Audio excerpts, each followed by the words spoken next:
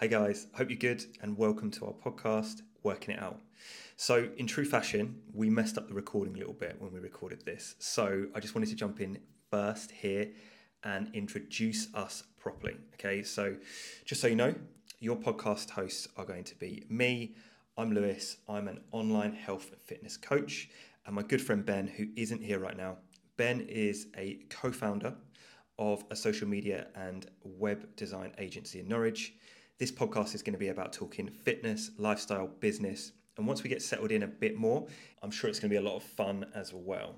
So for this first episode, we just went through a few questions that we got through Instagram. I hope you enjoy it. Don't forget to give us a like and a subscribe. So we're going to go through some of the questions. I have a few. I don't know how many you've got. Yeah, I've got a few too. I'll let you start while I just go Okay. through some. I've got some random ones. Okay. So first one, what are you excited for this year? Oh, I know, what are we, like 8 weeks in? yeah. It feels like it's actually Feels longer. It feels longer. That probably means it's been a tough start to the year, doesn't it? Yeah. I'll go first on that one. I'm really excited for, I think, a lot of the things that we put in motion at the end of last year, in terms of some of the work goals, some of the business goals, some of the people I want to try and connect with and work with, some of the local brands that I feel we're now getting access to is really exciting. And seeing how we can help them grow and all that kind of thing and strengthen some of those local relationships is really exciting and something that we're looking forward to. And from a personal perspective, I've had a big push on fitness and building that back into my kind of daily, weekly routine. And yeah, seeing the results of that, I guess, in time for summer. Yeah. And feeling healthier and kind of, more motivated in that aspect is going to be something which, I'm really looking forward to as we progress through the year. You need to take some time for actually not working. So Yeah, I think you're right there. are you going to have any holidays or anything? Yeah, I've definitely committed to having a couple of weeks of holiday this year. Are you going to go anywhere? So we're thinking of going to just a sort of staycation somewhere here in UK, probably a different county, a little rural retreat, something like that, and possibly a trip abroad somewhere, like a more of a beach holiday, but nothing in place for that side crazy yet. yet. No, how about you? So we actually normally go to Devon once a year. We have been going to Devon once a year. My brother's wife's family have got a house down there. Lovely, yeah. And they let people use it basically. Yeah. They use it a lot, but we've been going there once a year. So you actually can't beat a British holiday if the weather stays good. I agree. Yeah. I was saying the other day, if the weather's good, you can't actually beat England. Yeah. But you only get 2 weeks a year. Yeah. So Yeah. you have to time it right because otherwise it's miserable. But so we're gonna go there in September. I'm actually going to Japan as well in 6 weeks. Yeah, I'm very jealous of this. So I'm buzzing for that. Yeah, that is a place, especially Tokyo, I've had on the wish list to travel to for a long time. Yeah, so we're going to go there, which is going to be really exciting. And then more personal stuff, I've been experimenting with running. I'm doing High Rocks soon. I've got a half marathon coming up this year. I want to just book. I just want to I want to get little medals. I want to achieve stuff. I get a massive my main motivation is being able to do something that I couldn't do before. So yeah, that sort of thing. And then obviously coaching. I'm really happy for how things are going.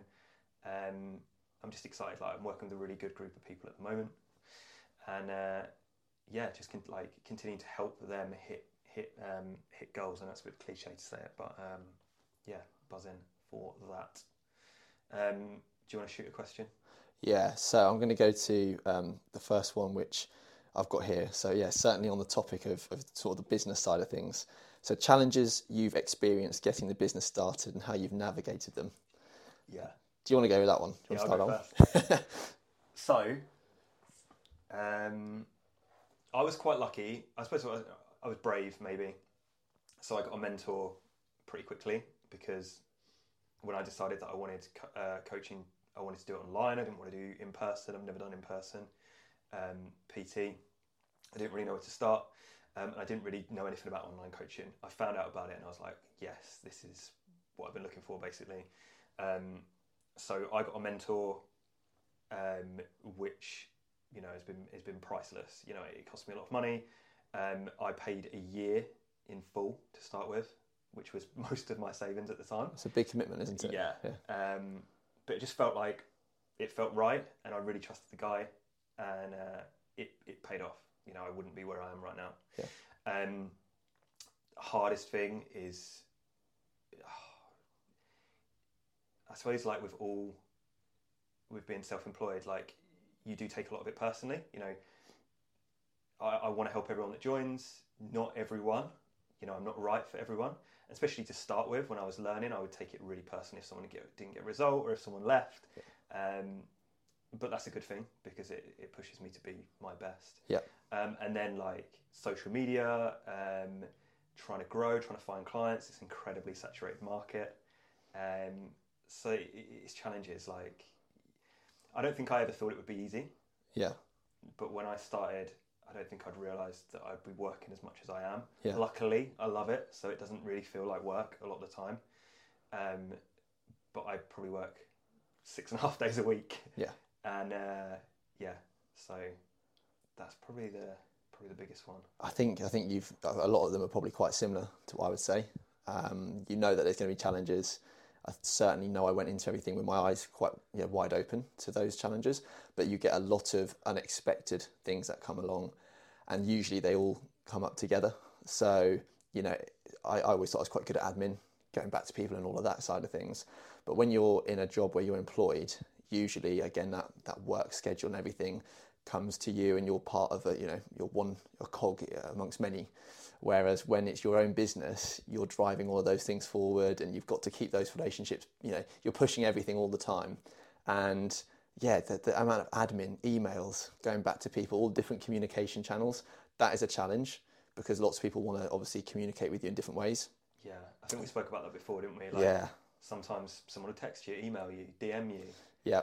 And then you can't, obviously you're expected to remember all these conversations, but they're all in different places. Exactly. That's a real challenge. So trying to find ways of streamlining that has been a big focus for us, and trying to find, there's no one size fits all for every client. Different clients want to share things in different ways, different content types, that sort of thing.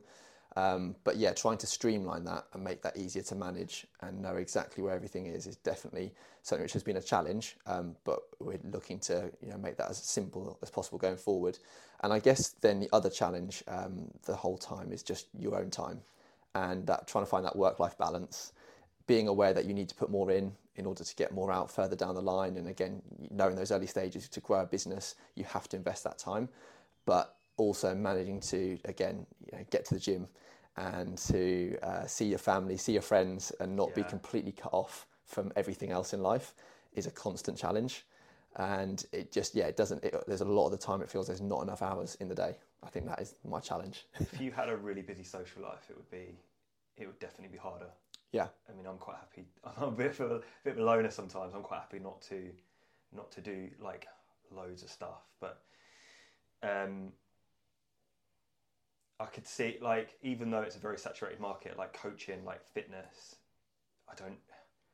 it's still a difficult thing to get into because people don't realise how much work it is. I think people just think, oh, just 100%. Online coaching, and they see that top 5% that are making loads of money. And so they think, oh, I want a bit of that. I've got a PT qualification, and it's an absolute nightmare. Something else that I struggled with as well was not having someone tell me I'm doing a good job. Yeah. So like no boss. Yeah. So like you're accountable to yourself, but then you've got to try and manage yourself. And I'm like, am I doing well? Yeah. Is this good? Yeah. Like, because you've got no one going, yeah, good work today. Yeah. I think actually that's one thing that I'm lucky. I've got a business partner as well, and again we can have those conversations together. And I feel very fortunate to have that in place and have someone I can trust. And again, you go through those things together. I think everything would have been. Well, I wouldn't be here doing it probably if I'd have been on my own.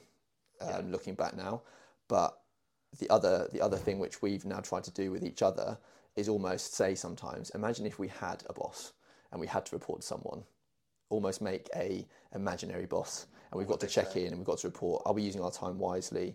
Should we be getting hung up on these things?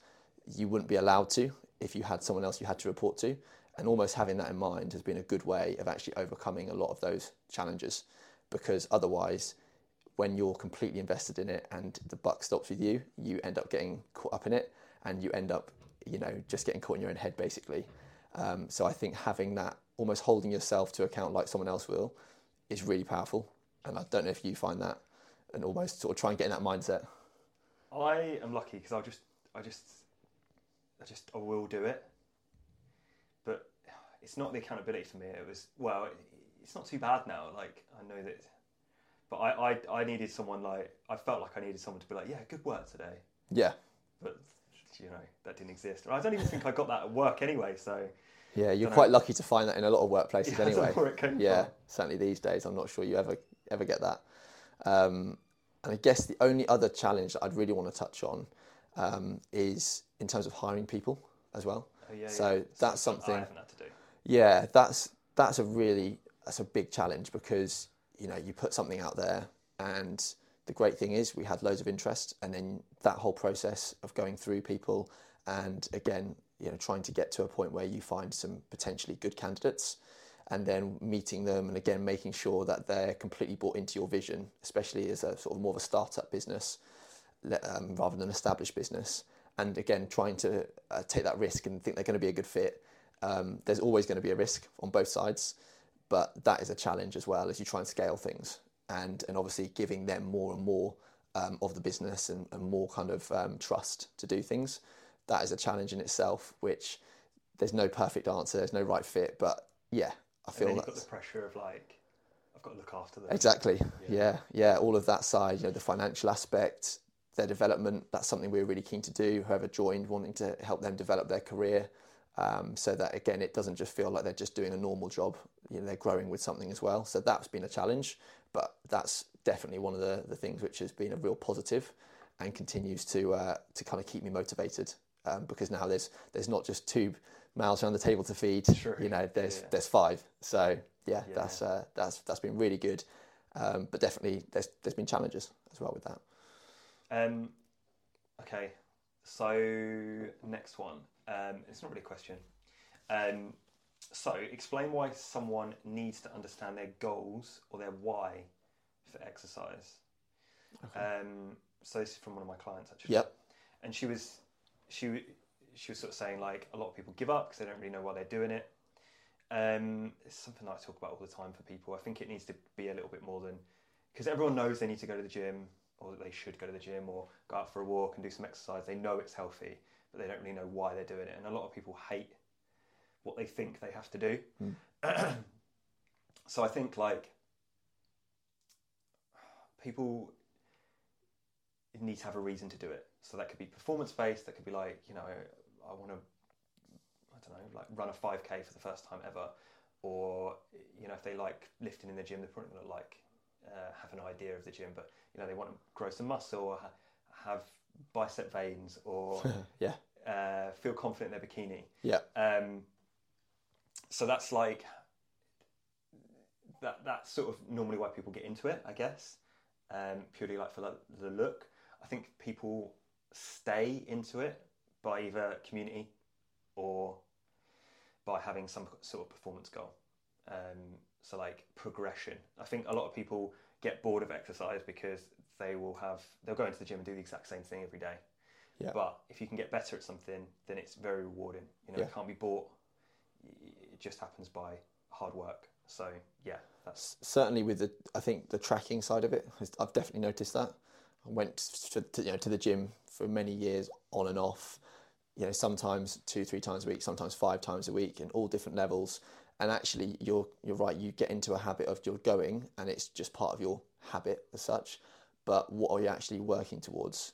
There's been times when obviously you're going on holiday and you think, oh, trim down a little bit, so feel a bit more confident in pictures or whatever it might be, sort of from like a vanity perspective and the whole aesthetic side of things. But then a lot of the time when you're just in that routine, are you trying to lift more? Am I pushing myself because last week I did this week I'm going to lift this or run this distance, whatever it might be. And unless you're tracking things, it feels like you're just kind of going through the motions a lot of the time. And certainly since I've obviously started working with you and doing all the tracking side of things, both with the calories and the food side, as well as the exercise, even if you've had a tough week, at least there's something you can look back on and say, well, I've actually pushed myself. and I went and did X amount of reps this week on that exercise. Everything else was a complete disaster. Everything else was really tough, but that was a win. Yeah. And you won't have that unless you track it and you're progressing and moving things forward. So that's been really powerful. And I think you don't get good results otherwise as well. You need to give your body a reason to change. Yeah. Like if you go and do the same workout every day for the next 5 years, you're not going to see a lot of results. Yeah.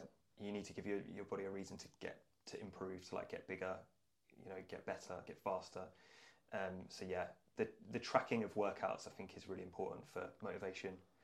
Even now, sometimes I'll go in the gym and I will be surprised at I'll look at like what I did last week and be like, oh my God, I was going to do less today. Yeah. And I'll be like, I've got to push. Yeah. And then I think, that would be so easy to not do that if I didn't have it written down, like, oh, I'm going to do this. Yeah. It's not like that for everyone. Some people will stay motivated from other ways, but especially for people that, like beginners and stuff, I think it's really important to like see the progression, not just on the scales, but in the gym as well. Yeah. And performance. I think as well, for a lot of people, there's hidden motivations where they might not know almost some of the reasons why they're looking to do it. There's something deep down where they know that they want to, again, as you say, be able just to be a bit fitter, to walk up a flight of stairs and not get exhausted. And, a lot of it, I've got friends who have got children and they want to be able to run around the garden and play with them and not get out of breath. Or throw them up in the air. And again, they that might not be the main reason when they first start, but then it's almost a byproduct of getting into that routine and seeing that progress, and they notice that difference, and then it becomes a motivation. Well, actually, I want to go and play football with them and run around the garden for longer. And it's those little things, but those are the things that keep driving them forward. And I think keep changing the goal. Exactly. Yeah.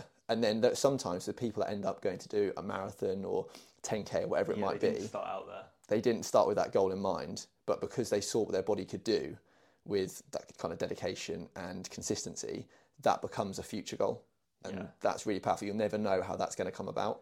I get this all the time where someone will start and they'll be like, oh, I'm not really interested in losing weight. I just want to feel better, feel fitter, feel healthier. And then you'll get like 3 or 4 weeks in and they'll be like, I want to lose 3 stone. But I think they didn't really want to say it because they didn't really believe that they could do it, or they've tried in the past and failed. So like more goals normally come out, stuff that they really did want, but they just they weren't ready to say. Yeah. But important to have goals, no matter how small, and to keep bringing them up, because you will be surprised at what you can achieve. Yes. I've got a couple of others that are actually fitness related as well that I've been asked, but I thought we'd break it up with just a random one here, which it's not a question. Don't want to bore people. It's not a question, it's just a word. Nice. But I think there's a question off the back of this. Cars. Okay, so I have a car. Do you have a car, Lewis? Yeah, okay. Excuse me. And are you into cars? I used to be. Yeah. If I had unlimited money, I still would be. Yeah, same. But one, I live in the city. Yeah. I share a car park with a load of people that don't park very nicely. But when I was like 17 to probably about 25, I got loads of cars. Yeah. I think I had 17 cars in about 8 years. And did you modify them? Yeah. Well, that side of things. And I had them for like 3 or 4 months and then sold them and wasted money. I got a bank loan when I was about 19 and bought I bought an Astra VXR. Nice. Nürburgring. Yeah. Which was great. And so that would have been the older shape. Yeah, like 2008. Yeah. But it was probably, I don't know what year that would have been when I was 19. So I think the car probably would have been like 5 years old, maybe, something like that. Was it 2012? Anyway, they sound great as well. Awesome. Yeah. Loved it. But I just started, you spend like $2.5 grand on insurance, and I borrowed like 10 grand, and then after that, I steadily buying cheaper and cheaper cars. Yeah. Because I'm buying and selling and not making money. Yeah. But I loved it. Yeah. I absolutely loved it. I think at the time it was like an extension of my personality, because I wasn't very wasn't very outgoing, I wasn't very confident, but if I could buy like a quick car, maybe it was a little status thing or something. Yeah. I think you definitely have that when you're first growing up. Once you can drive, the freedom as well. Exactly, it does become that kind of, again, it is a status thing, isn't it? Yeah. You know, and so a lot of my friends, we were really into cars. You know, we'd be driving around at night, hanging around at Tesco, McDonald's, all the usual spots. Racing. And so it's a real culture. And again, some of my friends heavily modified their cars, and I mean, I didn't go down that route myself. I actually bought so my first car was a VW Polo, which was a 1.2 Polo, but it came with some very big alloy wheels on it, which at the time I thought were really cool. In fact, it just made it a very uncomfortable ride. But it also had an induction kit on it, which I discovered further down the line. So it sounded crazy, to be honest, but it didn't go anywhere really. And then actually after that, so I then got a bit more of a sensible car, but again, a car which I thought, oh yeah, you know, that's a really nice looking car, and really happy to be seen driving that car around, which is a BMW. Nice. I've got a 320i, and I've still got that car. Yeah. I've looked at lots of other cars, but I haven't actually driven many cars or tried other cars. How long have you had that car? So I've had that car since 2015. So it's coming up for 10 years. Oh my God. But the mileage was super low, and it's still not that well. I've just done over 100,000 now. That's so good. And yeah, it's comfortable. I know it. Touch wood. It's reliable. I trust it. So, but yeah, I think when I think about a car, for me is something that now has become a lot more functional. I need it to go and see clients. I need it to go and, you know, take the little one to school and all of those side of things. Whereas it used to be, a car would be something I'd get to kind of just go and meet my mates in. And then we didn't really ever do anything that crazy. But, you know, you'd just be there and everyone would just be like looking at each other's cars. So, yeah, cars, I guess, have changed for me in terms of I see it more as a functional thing now. But absolutely, I appreciate, like, you know, cars and the different designs and stuff like that. And again, there's certain brands and stuff which I go, oh, I'd love to have one of those at some point. But yeah, at this point, it's very much a functional thing for me. It's just a money pit as well. They are, absolutely. There's so much money now, even compared to like when we passed. You can spend like 60 grand on a Golf. Yeah, someone I know who's their Golf from VW, 60 grand. Their 17-year-old is just starting to learn, and so driving lessons, by the way, I think I used to pay £24 for, that might even been an hour and a half. So driving lessons now are more about £50 apparently for an hour, something like that, yeah. And then you factor in what the car is going to be itself. You can't buy a car like a decent start car for probably less than £1,500, £2,000. And then insurance will be that as well. So you're basically looking with the lessons, with the car, with the insurance, probably £5,000 to get started. It's minimal. Yeah. Yeah, because insurance first year must be £2,000. Yeah. I remember my first car was 200 quid. It was broken. My brother fixed it because he was he could, it's always good to know someone that can do that. And but I remember at one point, I can't remember when it was. I was like, oh, I'm just going to buy a cheap car. It might be when I moved here, just because I was like, I'm in the city, I don't really use it. Yeah. I couldn't find anything for under like £3,000 because people just trade them in. Yeah. People trade them in and get a car on finance now. But I can't blame them because what's the point? Like, you used to be able to buy a brand new car for like £15,000. Yeah. Know it's nearly as much as, I don't know. Yeah, the price is so inflated as well. Yeah, 60 grand for Golf. Yeah. I know, it's crazy. Yeah, it's an interesting one actually, cars. It's something. If I had loads of money, then it's definitely something I'd get back into. But and again, would that be like modifying cars again? I wouldn't modify. No, I don't think so. No, you've done that phase. I would buy like, I don't know, like M3 or something, or M4. Yeah. Actually, I love the M2. Yeah, the M2. I just saw there's one of those competition kind of accounts I saw on Instagram the other day, and they'd done an M2, some kind of special edition one with the craziest body kit on it, and but like properly done, and it was very cool. They're so powerful as well, so quick. One of my old clients has got one, and it's really nice. Yeah. But sometimes I'll go on Auto Trader and just be like, yeah, I do this. Spend ages on there and almost convince myself, like, you know, like, it's £500 a month. Yeah. You'll be all right. Yeah, you know, like, yeah, I'll get it. Treat yourself. Obviously, I never would. Yeah. But or that thing of, oh, well, actually, in the future, if I just had this amount a month free, Yeah. then maybe I'd start looking at this type of car. Or And then I'll be like, what do you think, Zoe? Yeah, you drive that. And then I'm like, I've got to park it out in that car park. It's going to get scuffed. I'm going to be up all night worrying about it. that is the thing. It is a constant worry. And then like even today I've walked here. Yeah. I would drive it like, I drive to my gym, which is like 10 minutes. Yeah. But what is the point of me having that car? Yeah. It's literally just my ego. Like, I think as well, so yeah, my business partner has just recently got a newer car. And again, because it's new to him, he's got that worry now. Wherever we were out seeing some clients yesterday and we popped into a Tesco and we're driving around to the very furthest corner to try and hope that no one parks next to it. I still do that. Yeah. And someone always does anyway. And someone usually parks really close. So yeah, cars, they are a worry and they are, as you say, a money pit. But you can have a lot of enjoyment. What would be the absolute dream car? What if I was like a millionaire? Yeah, money no object, dream car. Probably like GT3, like Porsche GT3 or something like that. Yeah, nice. I don't know. There's so many, isn't there? If you got like Euro Millions, then I'd have a garage. Yeah, You'd have a few. Yeah, I think different cars for different occasions for definite. You'd have something like a crazy car, the sort of thing you'd like take to a track day or something. Yeah. Would be cool. And I'd actually want to kind of learn how to drive it properly as well and do one of those. And then you'd have like an everyday Range Rover or something. Yeah, or even the new Defenders are pretty cool. Yeah. They're a lot of money. Yeah. I look at them sometimes. Yeah. I love the Defender disappeared. They took it away for a few years and then he bought it back and basically just said, right, we're going to rival the G-Wagon in terms of cool, big The thing is with that, the old one you would take off-road and you would never take that off-road now, would you? It's just too nice. Exactly, yeah. It looks like a car that shouldn't be getting dirty or muddy. Ever. Yeah. Yeah.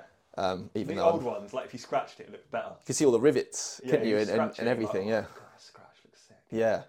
Yeah, that was part of it. It was like a badge of honour. How dirty and battered could you get your Defender? There's so much money now. I actually know someone, well, apparently his uncle bought 2 of them before they discontinued the old one.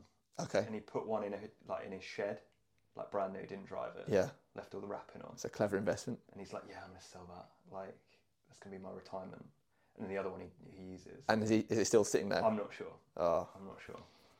I haven't seen that guy in ages. I just wonder as well though, when they brought the new one out, if almost actually had the opposite effect. Everyone loves the old ones. Yeah. Where I used to work at the shop, there's a guy used to be a farmer there.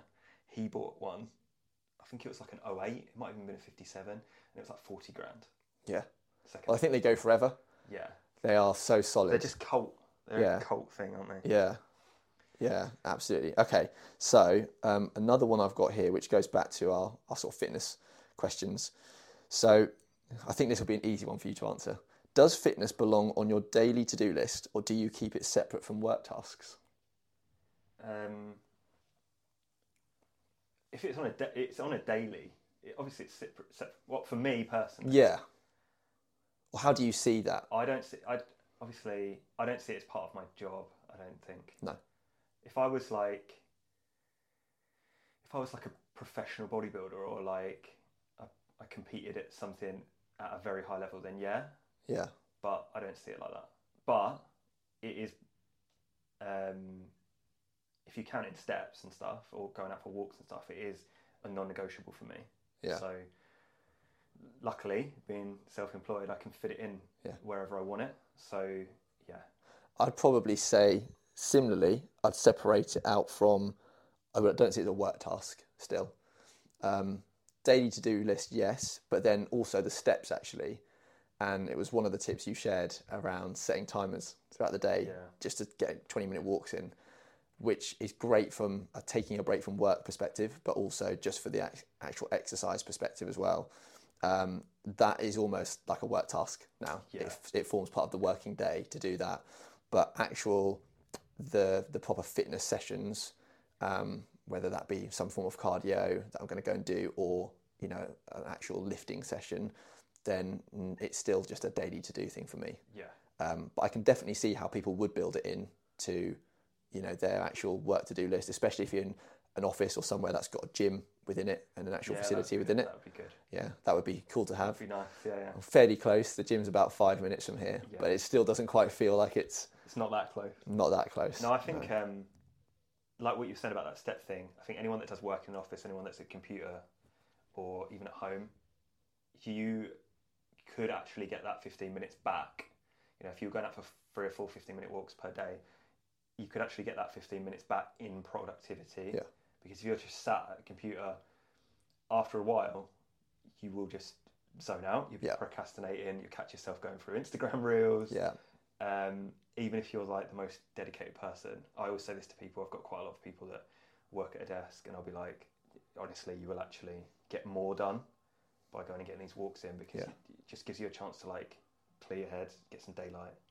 One thing that a real goal for me is to get one of those standing desks, or one that's got the treadmill on it. That would that would solve a lot of problems. Yeah, they're going off at the moment. Yeah, I see them all the time. Yeah. You apparently used to be able to get one for 20 quid on Amazon, but I can't find anyone for like under 50. No, I can believe that. It's become quite a thing. A thing, yeah. Have you got what's the next question you've got? Yeah. I thought you were going to ask if I had a walk-in desk. I know you don't. No. Okay. Non-negotiables: managing a stressful job and exercise. So, if you've got I'm guessing by like, okay, so if you've just got a stressful job, okay, and it's 9 to 5, then I would say that exercise is non-negotiable, because if you are concentrating on something else, if you're doing some kind of vigorous exercise, you are going to relieve your stress by doing some kind of exercise. Okay, that might not even be vigorous exercise. It might be just walking and not taking your phone, or taking a podcast or something like that. Yeah. But what I think he means partly as well is, you know, stressful and busy. Yeah. So for some people, like you, basically. But I've got another client. This guy's actually a teacher. I seem to attract a lot of teachers. Mm-hmm. But sometimes if you've got a really busy job and you have very little time, there's nothing you can do to make more time. So it comes down to like, if I'm leaving the house at 6 o'clock and I'm not coming home until 7, I have no choice but to either get up earlier and get the workout done, or do it afterwards. Yeah. Even though I'm tired. If you want to get results and you have no spare time other than that small window, you just got to do it. Yeah. You will feel better for it. It is going to suck sometimes, because you're not going to want to do it. And I'm sure you've got personal stuff that you want to do. You probably want to sit on the sofa. You've probably got a family. Yeah. But I try to be quite blunt with people like that and just say, like, unfortunately, apart from the weekends, you've got no spare time. So we're going to have to do what we can. We can either get up at 5 or we can do it at 7 and get in. Yeah. You know, there's no way around it. But in terms of, you know, obviously I'm going to vouch for getting some exercise in. If your stress is high, you will definitely feel better for it. You know, I suffer with stress sometimes, for sure. I'm sure everyone does. Yeah. I feel better for training. Yeah, I do too. I think it's a very popular cliche that's being used probably by all of the fitness coaches, anyone in the fitness space, but you never feel worse after a workout. That is so true. It is definitely true. And a lot of the time, people don't believe that, especially if you haven't been into your fitness for a little while. It's very easy to block all of those sort of voices out that actually, no, go and do it. You will feel better afterwards. Yeah. And that is the hardest thing. Once you do, and you can go and actually get a session in and do something and move yourself about, you definitely feel better afterwards. And that's scientifically proven as well, isn't it? I think with that one, you can just say to yourself, like, right, what I'm going to do, I'm going to go to the gym, I'm going to go in, maybe I'm not going to follow my workout this time, but I'm going to go in and I'm going to do whatever I want, and if I'm hating it, I'll leave after 10 minutes. Yeah. And most people are just going to go and do it. They're just going to get it done. Yeah. Yeah. I had some of the best sessions, I think, doing that. Yeah, sometimes you do. Yeah, because you go in and you're not weighed down by no thinking. Expectation. Yeah. Yeah, and then you smash it. Exactly. You feel better. Yeah. I think, again, another thing which fits into a non-negotiable with that side of things, and again, more just your well-being, is making sure you're hydrated. Yeah. And there's a lot of people who don't stay hydrated, and the effects of that are massive. Yeah. Because, again, you're not performing at your optimum. Tiredness is a big one with hydration. Yeah, yeah. And again, sometimes it's another of those things which you have to build in, find a way to make sure you're getting in enough water Yeah. And aiming for, I'm trying to get 2 to 3 litres in, and that can feel hard at times. You feel like, you're constantly up and down to the loo and all that side of things. But again, that's another thing which I've had to build in, and definitely does help you stay focused and more productive as well. So 2 things whenever I start with someone, especially if they haven't been exercising recently, 2 things like that I'll say is like, we need to get more water in, and we need to, get a daily walk in, and you can tell like, really, like, is this going to make a difference? They're 2 things that you don't realise will make a difference until you've been doing them for a couple of weeks. Yeah. Like drinking enough water, not drinking 17 cups of coffee a day, no coffee after like 2 o'clock makes a massive difference, because you'll sleep better. Even if you think, like, my brother's bad for this, he'll have a coffee before bed. Oh. And he's like, I sleep fine. I'm like, yeah, you're asleep, but the quality of sleep is compromised. Yeah. Like, it just is. It's a stimulant. Yeah. It just is worse. And I bet as well, he then probably doesn't end up going to sleep straight away. He's then probably on his phone, and he's not maybe assuming a lot of those things as other distractions, before he actually does go to sleep. And then you're going to wake up exhausted. Yeah. Have a coffee. Yeah. Yeah. The cycle. It's the cycle. Exactly. Yeah. Okay. I've got one here. So there's a few things. So we'll try and kind of touch on them all quite quickly. Thoughts on Eddie? I don't know how you pronounce it. Eddie Abu. Yeah, Eddie Abu.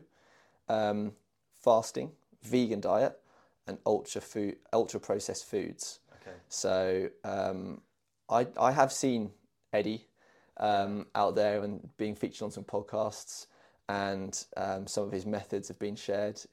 A lot of his content seems to be trending at the moment. You've probably got a bit more of an insight into what's going on there. So I've got some good stuff in all of these, because I am very much in the camp of like, people try and make diets so complicated, and they're so focused on trying to find the absolute perfect thing that they go for something they don't really like. It becomes a blocker then, doesn't it? Yeah. So, I don't know, trying to think of an example, like, I don't know, like keto, okay? No carbs. It works, okay? If you're in a calorie deficit, and you want to lose weight and you do keto, yes, it's going to work. But are you happy to never have carbs again in your whole life? Probably not, because they're nice and they're in everything. And it's probably going to be quite antisocial if you don't. So if you make it to the end of your, diet phase and you're happy with your weight, what do you do then? You haven't learned anything. I'm going on a different thing here, but yeah. Anyway, I think that people should get in great shape, eating foods they enjoy. That's what I'm trying to get to. Eddie is like an ex-professional bodybuilder. I don't know if he ever got a pro card. He says. I think he had ranked. He's definitely done competitions. I saw that. So straight off the bat, he's going to be a very extreme person. No one, 90% of people aren't going to eat like him. And now he's doing this thing where he's saying that every kind of food is crap, basically. Yeah. So I haven't seen too much of him, but it's videos of him showing what he has for breakfast, and it's just 12 eggs. Yeah. Nothing else. I've seen there's a lot of eggs in the diet. Yeah. And then videos of him walking around Tesco's, pointing at croissants and going, "Look at this crap," and look at all these ingredients that are in this and that, and you're like, I just don't think. Okay, one, he's absolutely blowing up on socials because he's so divided, polarizing. It's the polarizing thing, isn't it? Yeah. He gets people's backs up, especially in the fitness industry. Yeah. My instant reaction is oh God, this idiot. But that is why he's doing it. Yeah. And again, if you want to eat like he says, then it's fine. Follow it. But I think you're definitely right. With all of these things, in any niche, if you like, or any space that someone is, operating in like that, you have to try and separate the content almost from the person. Yeah. And I think, so from what I can see he's doing, obviously he has his own agenda, his own thing that he's, pushing, and his brand and everything like that. The content itself is obviously to get him seen and to get his brand out there and his message out there. And obviously it's going to be more extreme than I reckon if we had Eddie sitting here now and we're having a chat with him.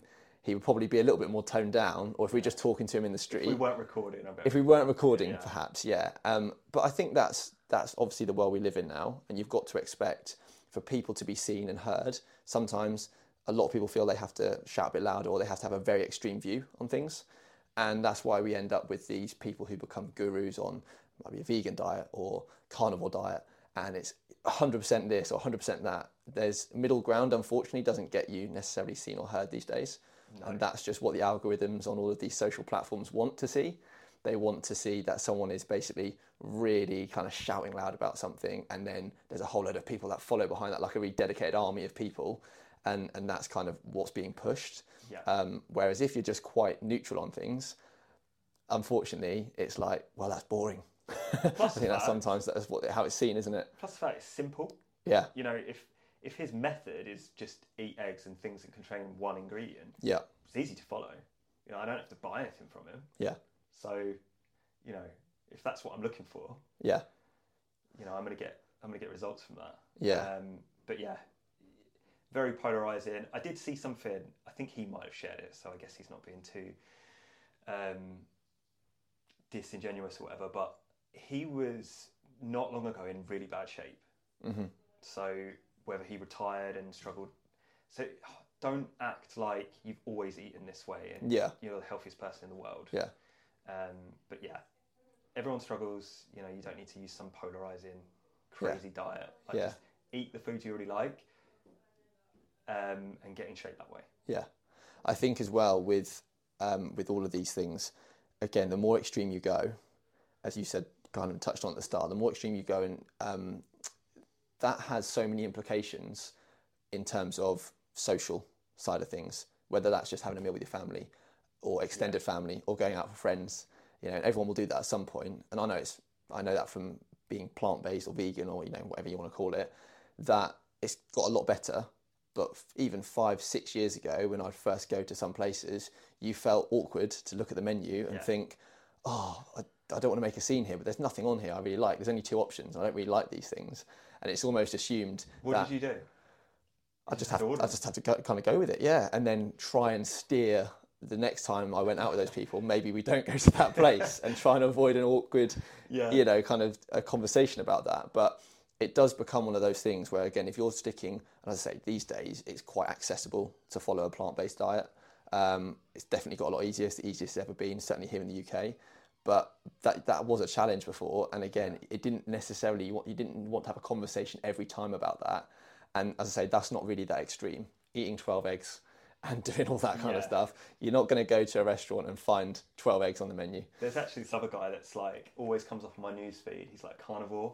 Yeah. And he's trying to explain like how easy it is for him to do it. And it just seems miserable. It sounds really miserable. Exactly. Because like they went to like Bella Italia or something, and he had to order like, I don't know, like the main he ordered was tiny because he only got the steak. So he had to order like extras, and you're like, that's not ideal.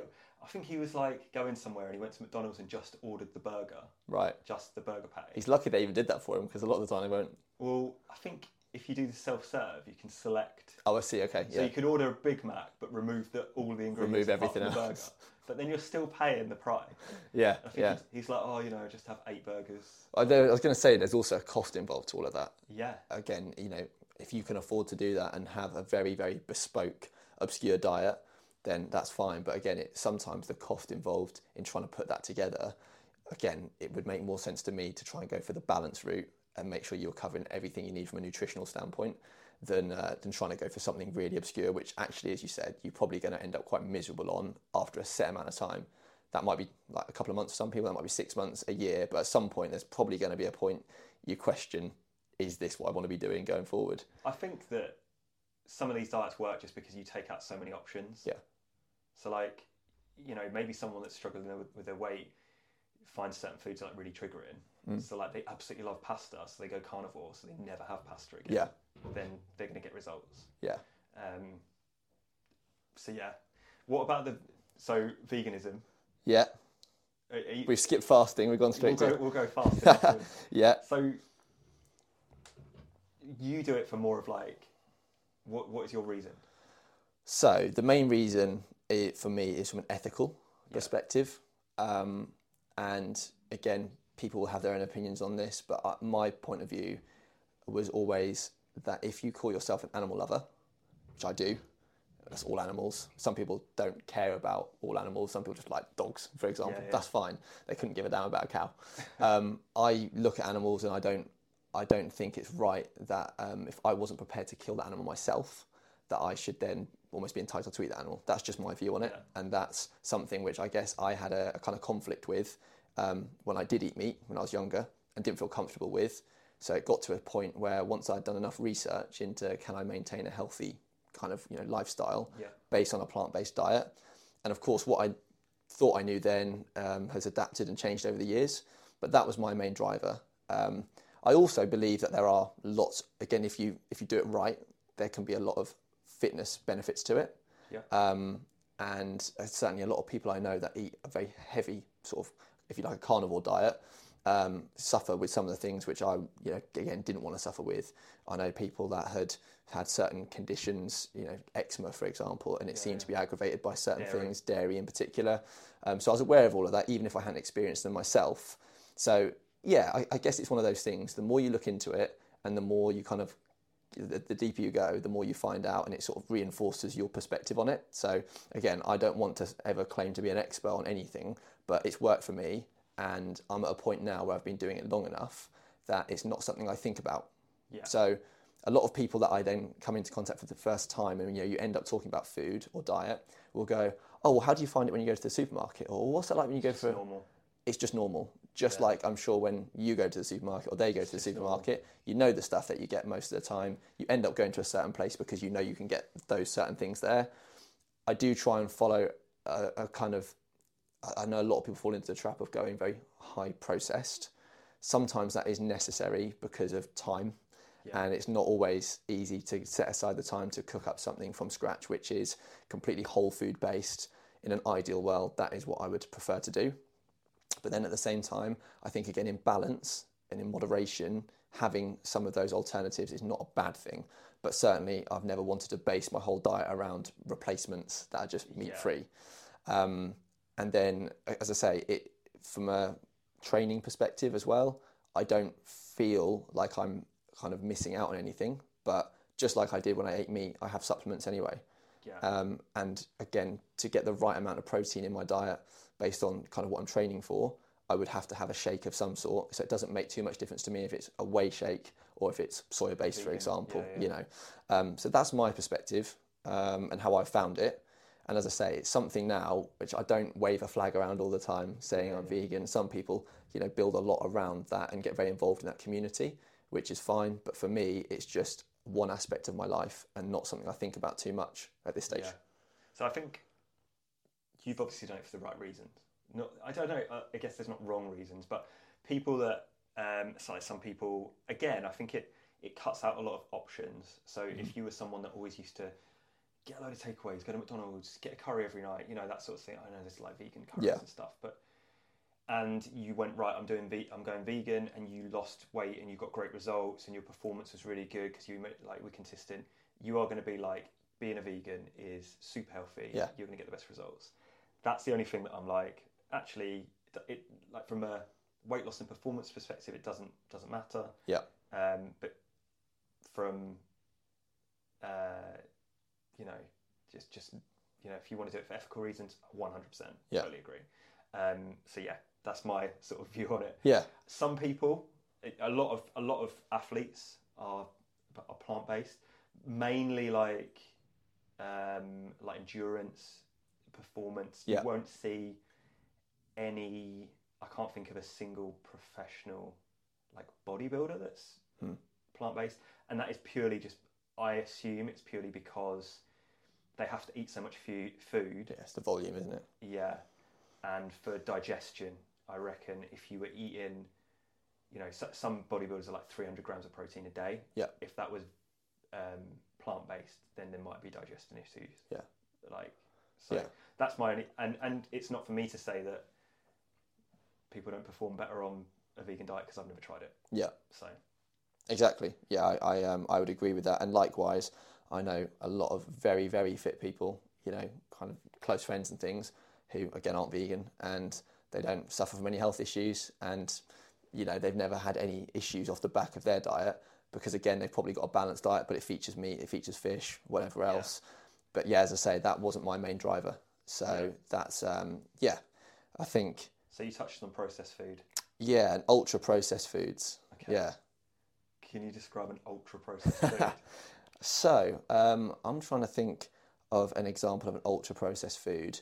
I mean, again, obviously a lot of food which is convenience food can be quite heavily processed. And I'm thinking, again, the fast food industry, a lot of that food, again, the quality of the ingredients, again, what's gone into that food in terms of, certainly if we're looking at the meat side of things, again, it's not always best quality. No. It's probably had some form of antibiotics in the system at some point and all that kind of thing. So, yeah, I guess it's quite hard to break down that term, ultra processed. So, with the meat industry, obviously, I've got a bit of a background. Yeah, I was going to say, The UK is actually pretty good. Okay, so people get like a bit confused between like America and England. In the UK, you can't. I can't remember the exact way that it looked, but I think it's something like you can't eat anything that's had antibiotics. Okay.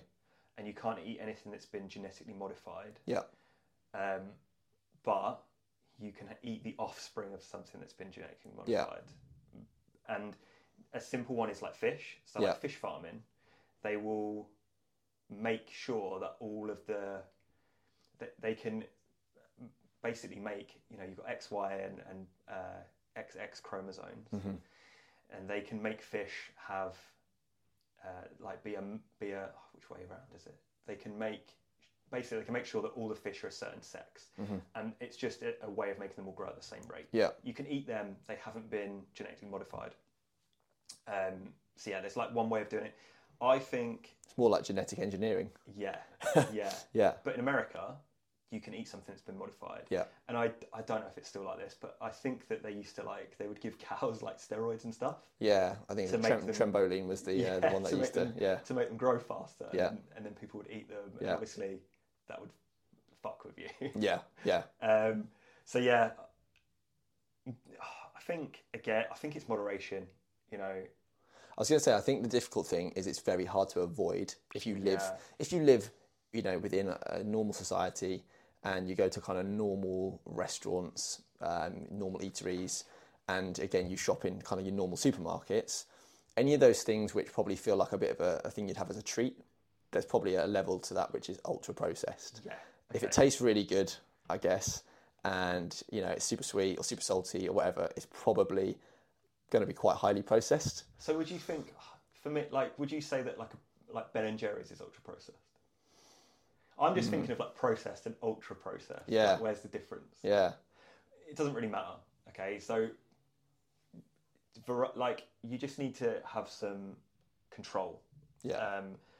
I don't think there's anything wrong with eating some ultra processed food sometimes. Yeah. If it's as long as 80% of your diet isn't ultra processed food. So if you're cooking a meal, and you don't have to cook it from scratch, it might just be. I mean, this is from scratch, but maybe we're just having like sausage and mash. Yeah. Okay. With some veggies, that's a perfectly fine normal meal to have. Yeah. And then say if you had like a dessert from the freezer. Yeah. That could be your processed food. Yeah. A little bit of if you're eating 7 microwave frozen ready meals per week for every night, and I can't even think of anything, like maybe super noodles for lunch every day. Yeah. And what would breakfast be? So those noodles that come in a packet and you have to shake out and add the flavour to them, all that sort of stuff. That feels to me ultra processed. So just make sure that like 80% of your food is like good. Yeah. In my opinion, I wouldn't care about eating 20% ultra processed. I eat fast food, but no problem with it. I like it. Yeah. I am a foodie. Like I would enjoy life less if I ate clean all the time. Yeah. So yeah. I think that's the thing, isn't it, as well, is the relationship with food. So if some people see food, I know that some people see food as fuel, and if they can separate it and see it as that, then really whichever diet they go with, it is just a means to an end. Yeah. But then some people have an emotional connection with food, and they see that as something which that's their pleasure almost. And you wouldn't want to take that away. If you are a bit of a food connoisseur or you like to try different cuisines, all of that side of things, then don't punish yourself. No, you can be in the middle. Like, you know, I'll probably get a takeaway like a couple of times a week, and I'll really enjoy it. You know, it might be anything, it could be anything, but I can think that food's fuel for the rest of the week. Exactly. Yeah. And that doesn't mean that I've got a bad people are like, oh, I've got a bad relationship with food because I eat chocolate every day, so they try and never eat chocolate again. Yeah. To improve their relationship. It's like, no. And then at some point they will crash and they'll go and devour 5 chocolate bars at once. Yeah. Yeah. So Okay. And then the final one there was on fasting. Yeah. So it's not something I've ever tried. I don't know if I could fast, but what are your thoughts on that? So I've heard really interesting things about people that are like, you know, they want to, maybe they've got like, and this isn't proven, I've heard it in like the bodybuilding community. So like people that have got kidney trouble, and they've retired, like they'll do like 24-hour fasts and stuff, and it's helped improve their kidney function. Whether that's true or not, who knows? Yeah. Okay? So there's some sort of stuff like that. Some people feel really good for doing it, whether that's just like mental clarity. Yeah. I know that if I eat a lot of food all the time, I don't feel as focused. Yeah, I agree with that. If I have like a coffee in the morning, don't have anything till midday, I'm normally on it. Like I'll be hungry. Yeah. But I'm like, oh, I need to get this done, get that done. I wouldn't recommend fasting to most people. Yeah. Again, because it's not something you're going to do for the rest of your life. Yeah. What I do recommend is if you're not particularly hungry at breakfast, it's okay to skip it or have, you know, like a protein yogurt or a shake and save those calories that you were going to have for later when you are more hungry. I recommend that to people all the time, but I don't call it fasting because I just think it puts it in that box where they're like, I'm intermittent fast. It's like, no, you're just skipping breakfast or lunch. Yeah. So that's my part on it. And what do you think about, so another one that I've heard, which I don't know if it's still as popular as it was, which was the OMAD diet, you know, the 1 meal a day. Yeah. What are your thoughts on that one? Because again, I guess to some extent there's a lot of fasting involved there, isn't there? But consuming kind of everything all at one point. I mean, is it just binge eating? Is that just because I know that I still have a massive appetite. Like there's still like a fat kid trapped in me. Like, I would be looking forward to that meal so much. Yeah, same. And I'm not sure if I'd make the best choices. I feel like there's then more temptation to not just have something that you would have actually spread out across those meals, the 3 meals, for example. Yeah, I'd be much more likely to be like, right, I've got 2,500 calories for dinner. Let's throw some sugar and some sweets in there. Or am I gonna have fruit, veggies, get some protein, or am I gonna be like, well, I could just have like 500 grams of pasta, some cheese, I'm good. Or do all of that and then have the other stuff as well, and then. What I will say though is I personally do quite well on 2 meals a day. Yeah. So I'm like naturally, if I like not thinking about eating around training and stuff, I find it quite easy to have a big meal at 10 and then a big meal in the evening. Yeah. I do well with that. If I ever go on holiday, that's what I do. Because, and that's what I recommend quite a lot of people do as well. Because normally when you go on holiday, you're excited, you're not that bothered about eating breakfast. Yeah. Have a meal like at lunchtime, and then in the evening you can have a proper meal, and normally people are having a couple of drinks as well. Yeah. If you have the odd snack in between, have a bit of fruit, absolutely fine. That's what I normally recommend for people. Yeah. But that, again, some people do well with that. I don't know why you would do it. I wouldn't do that to lose weight. I think you could actually damage your relationship with food. The same with those ones where you do like 600 calories 2 days a week. Yeah. I think you just put so much focus on food. Yeah. That you could have a worse relationship with food. Yeah. I think from a personal perspective, I put myself in that position. I'd be so food focused. Yeah, me too. Yeah, I mean, I've had days where, again, just for whatever reason, you don't get your meals as you usually would have them set out. And if you miss lunch, for example, by the time you're getting towards thinking about tea, it feels like you haven't eaten for days. Yeah. And again, I wouldn't want to be in that situation because, again, that feeling then becomes almost a negative thing where you're craving something, and again you start thinking, oh well, I'll treat myself and I'll have this, and yeah, just keep it balanced, keep it spread out. Imagine you've got an hour's drive home, you haven't eaten all day. How easy it's like, well, I could just order something, it'll be there when I get home. Yeah. Or you get in before you cook and you snack on like a crisps or something, and I've done that before. Yeah, well, I used to do this all the time. I used to eat loads of food whilst cooking. Yeah, I'd like just eat stuff in the kitchen whilst cooking. You know, I think that's what I would do. And again, usually if it's something that you can snack on whilst you're cooking the other side, the actual main meal, it's probably not the healthiest thing if it's just ready to eat there and then. Yeah, yeah. Okay. Have you got any others? I think I just had one about New Year's resolutions. Okay. We sort of covered it with what we're excited for. Yeah, goals. I've got a list actually. Have you? Yeah. They're quite personal though.